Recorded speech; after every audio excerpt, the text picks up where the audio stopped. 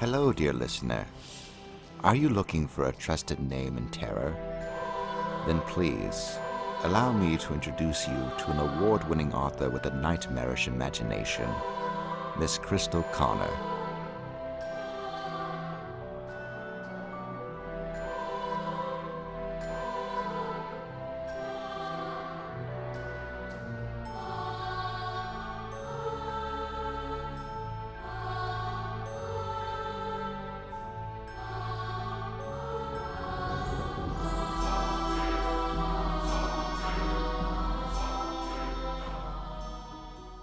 Hola peeps, and welcome back to this corridor of the Horror Den and this episode of A Few Notes from the Author, the show that talks about all horror everything with yours truly, me. If you're new here, welcome, but I do need to let you know that because of my strong personal convictions, my work in every way endorses the idea of the demonic. So please note that the content here, along with the other content in the other corridors, are mature in nature and oftentimes will be entrenched within the realms of the unsettling. Okay, so now that's out of the way. Did you know that George R. R. Martin once said, "A writer's natural enemy are editors"? And oh my god, I can totally understand why he would say that. In today's episode, I'd like to talk about two very important things that can be very detrimental to your writing career if they aren't taken seriously. And it's going to take a little bit of bravery on your part to fight for these things. But before we get started, let's squeeze in a quick Crystal Service announcement, okay? It was just one time. I thought it would be okay. I would have asked him to get tested. But I didn't want him to think I didn't trust him. I didn't know I could catch it on the playground. We were in love, so I didn't think about it. All I did is trade Lunchables. Every year, 2 million kids are infected with cooties. Why didn't you tell me, baby? I thought cooties was something that happened to other kids. Cooties! I just wanted to play tag. I never thought I'd be it. And the numbers are growing. I blame myself. I made a big mistake. And even though a vaccine is available, Circle, circle, dot, dot, now you have the cootie shot. most children never get inoculated. You may have cooties and not even know it. I wish someone had told me. Speak to your kids about cooties before cooties speaks to them first. What do I do now?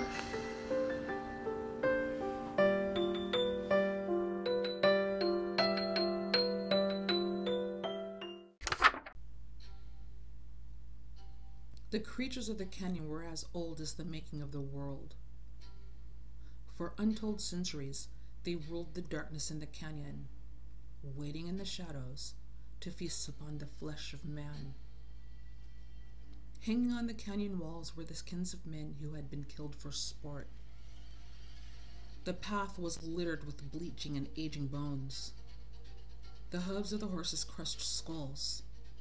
The wind screamed between the alley of the gorge, and the falling snow stung like bees. The bird took flight. The effects of the protective mist swirling around Thane's head were immediate and drastic.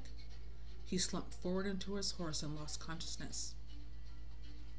Thankfully, by the gods, as they picked up speed, he wasn't unseated.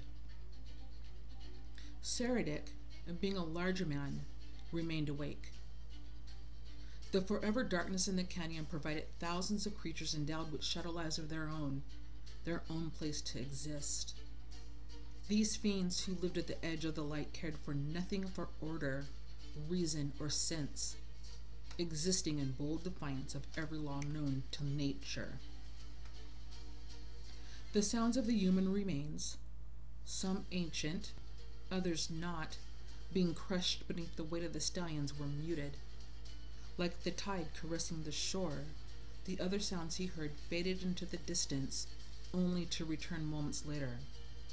The things he saw from the corner of his eyes were frightening, beautiful, and they attempted to lure him, to snare him within their nets of deception as he struggled to keep his eye on the bird in the sky above him. Despite the warnings, his attention was diverted. The raven flew straight while the path in front of him curved. As he used the inside of his calf to steer the horse to stay on the trail, a tree moved to prevent their passage. So that was an excerpt from chapter 22 from my book, The Valley of Shadows, which is the third book in my Spectrum trilogy. Okay, guys, let's get into today's episode. One of the most important things for any up-and-coming author, especially a Black writer, is to really find your voice and be true to that voice no matter what. Because when you're true to your art will always be true to you. And this is for anyone who is a creator, not just a Black authors or people of color. Finding your voice is extremely important. I was in the first rounds of edits before I found my voice. I was so super nervous about having two strong Black women lead the darkness because, let's face it, even though a lot is changing, the horror industry is still white male dominated. Until recently, anytime you saw a Black or brown token character in a horror movie, you knew that they were going to be the first to die. In the year before my publication date, the Bloom Books publishing firm was embroiled in a damage control effort after, despite the main character of Justine Lebastier's 2009 Lair being African American, the girl on the cover was of European descent. And although this author isn't Black, the internet was ablaze with Black and brown authors complaining about the same thing across all genres. So I wrote the way I noticed others writing, vaguely describing my characters and dropping subtle hints to Black readers to let them know that the characters that they were reading about were also Black. And that's fine, I guess, until it's not.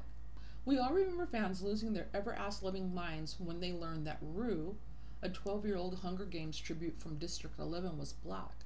And people are still getting in flame wars over the racial identity of Harry Potter's Hermione. The truth of the matter is, I actually knew my voice, but decided to mute it. And I wasn't really proud of myself for that. But thankfully, all of that changed due to a car repair. My brakes went out, so on a Friday morning I had to take my car in, and I had to catch the bus home. On the seat next to me was a green book with no cover. I picked it up and started reading it, and didn't put it down till Sunday. This story changed my entire life in terms of how I wanted to write. This book was Octavia Butler's Fletching, and her main character, a Black woman, a vampire, who, thanks to the color of her skin, meant the exposure to the sun was no longer a death sentence. I finished that book in tears because I was so ashamed of myself for not having that type of courage. So right then and there, I started making critical changes to the darkness so that there would be no mistake of who my characters were.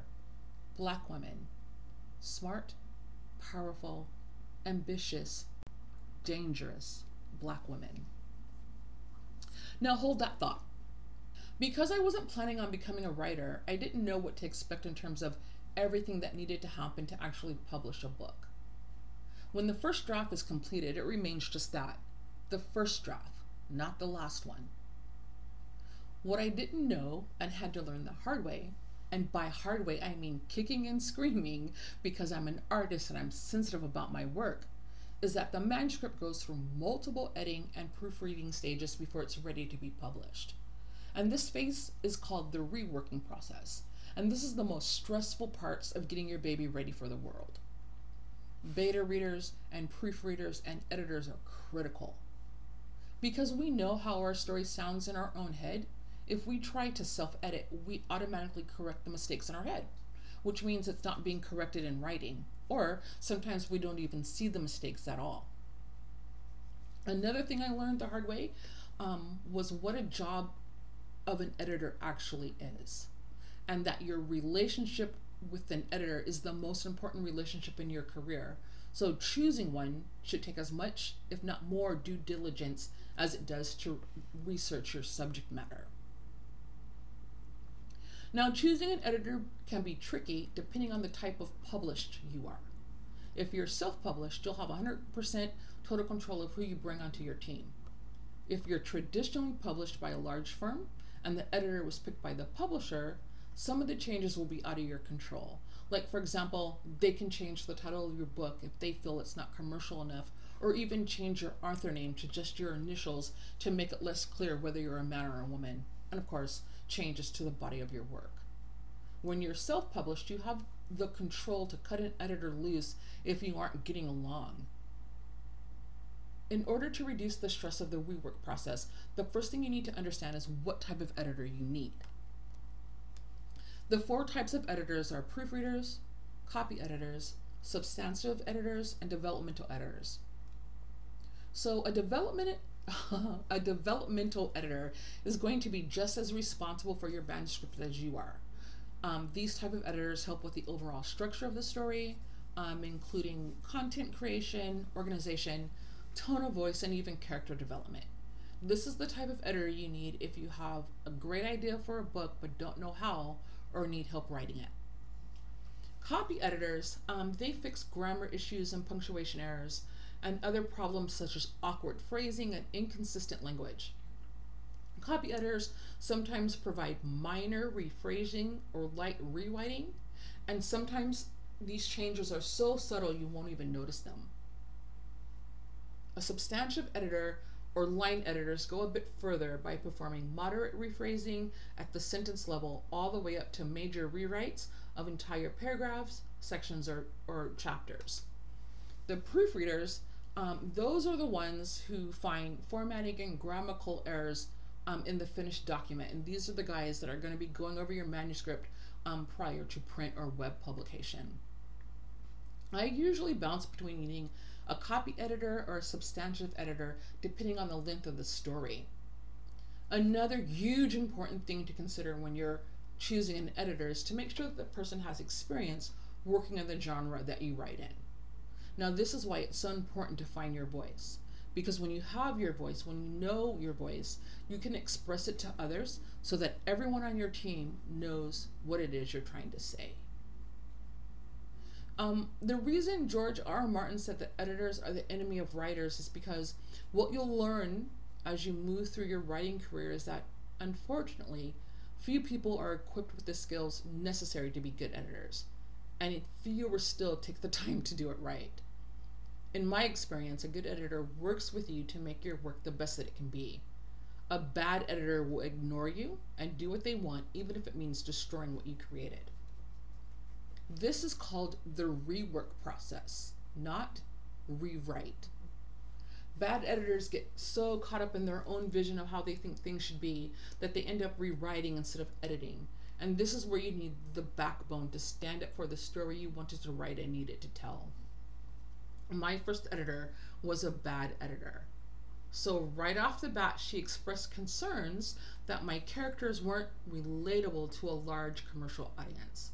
And that set the tone for our relationship, which was basically a reenactment of that movie with Danny DeVito called The War of the Roses. Some editors believe that their suggestions carry as much weight as the words carved into that stone that Moses brought down from that mountain, and she was one of them. After a particularly lengthy skirmish over the way she changed an entire chapter, I told her that I wasn't going to be approving any of the changes that she had just made, and that moving forward, all I wanted her to do was correct the grammar and punctuation. She was pretty upset about that, but I didn't care.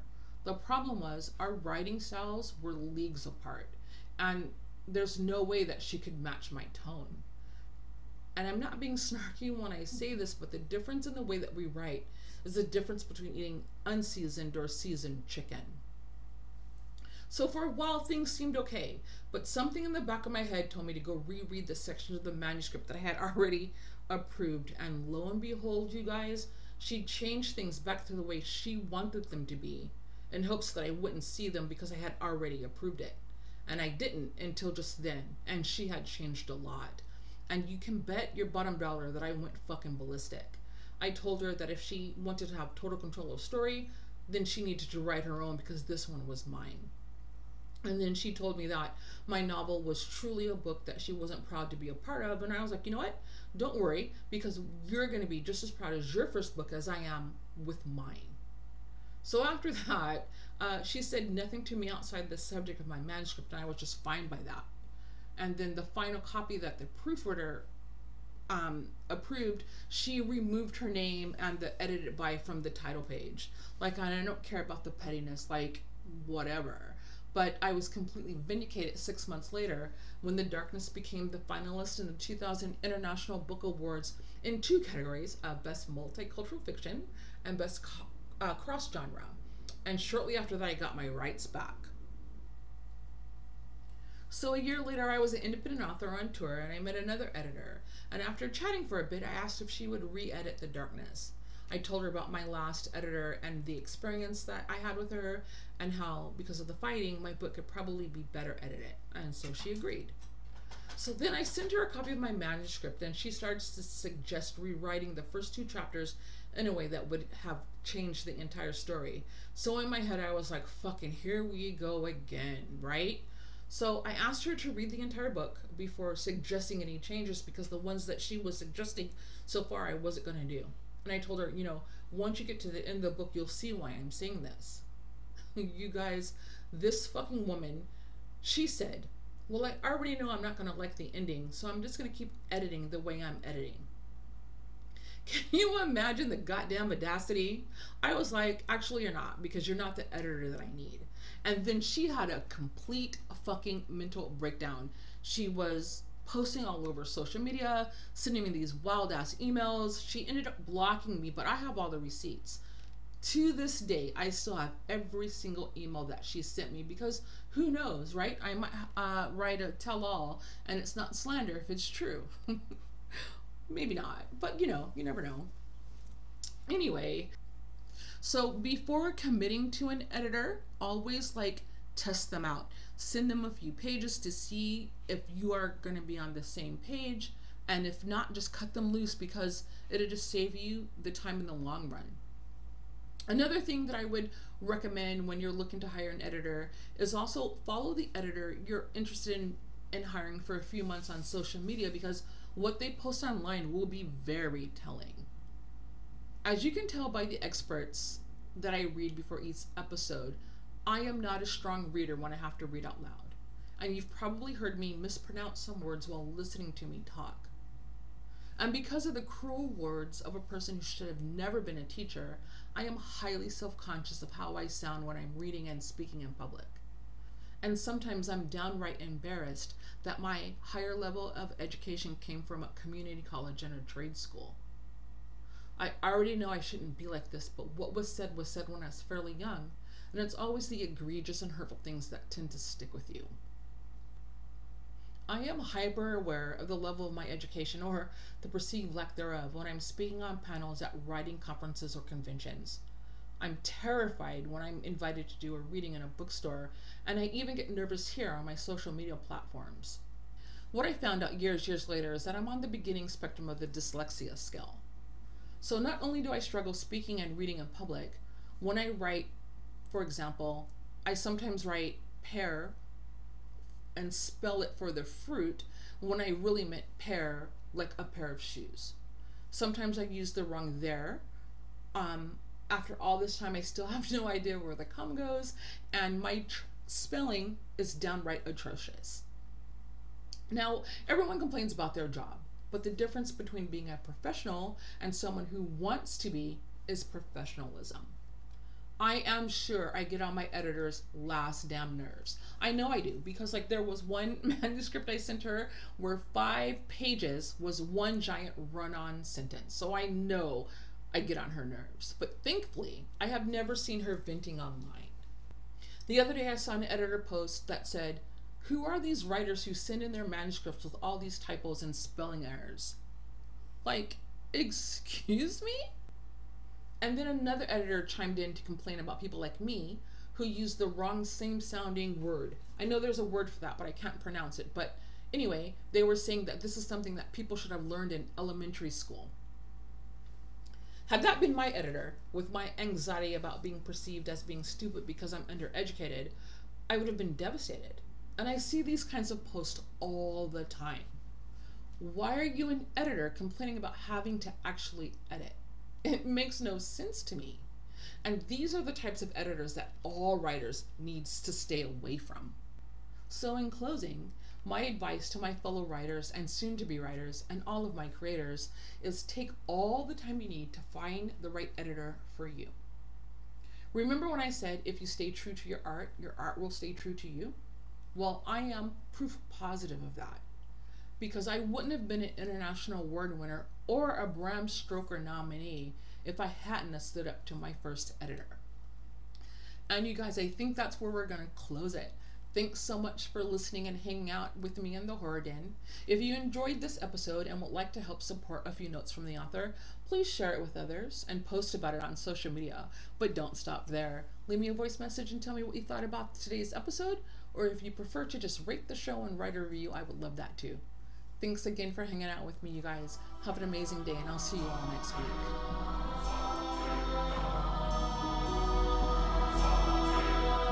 Hello again, dear listener. I trust your time here was enjoyable. As you await with bated breath for the next episode, may I suggest that you wander down the other corridors within the Horror Den. Subscribe, follow, like, and share at From the Author on Twitter, Notes from the Author on Instagram, Notes from the Author on TikTok, Wordsmith Crystal Connor on YouTube, and www.wordsmithcrystalconnor.com for the website. And, of course, you can come back here as many times as you like.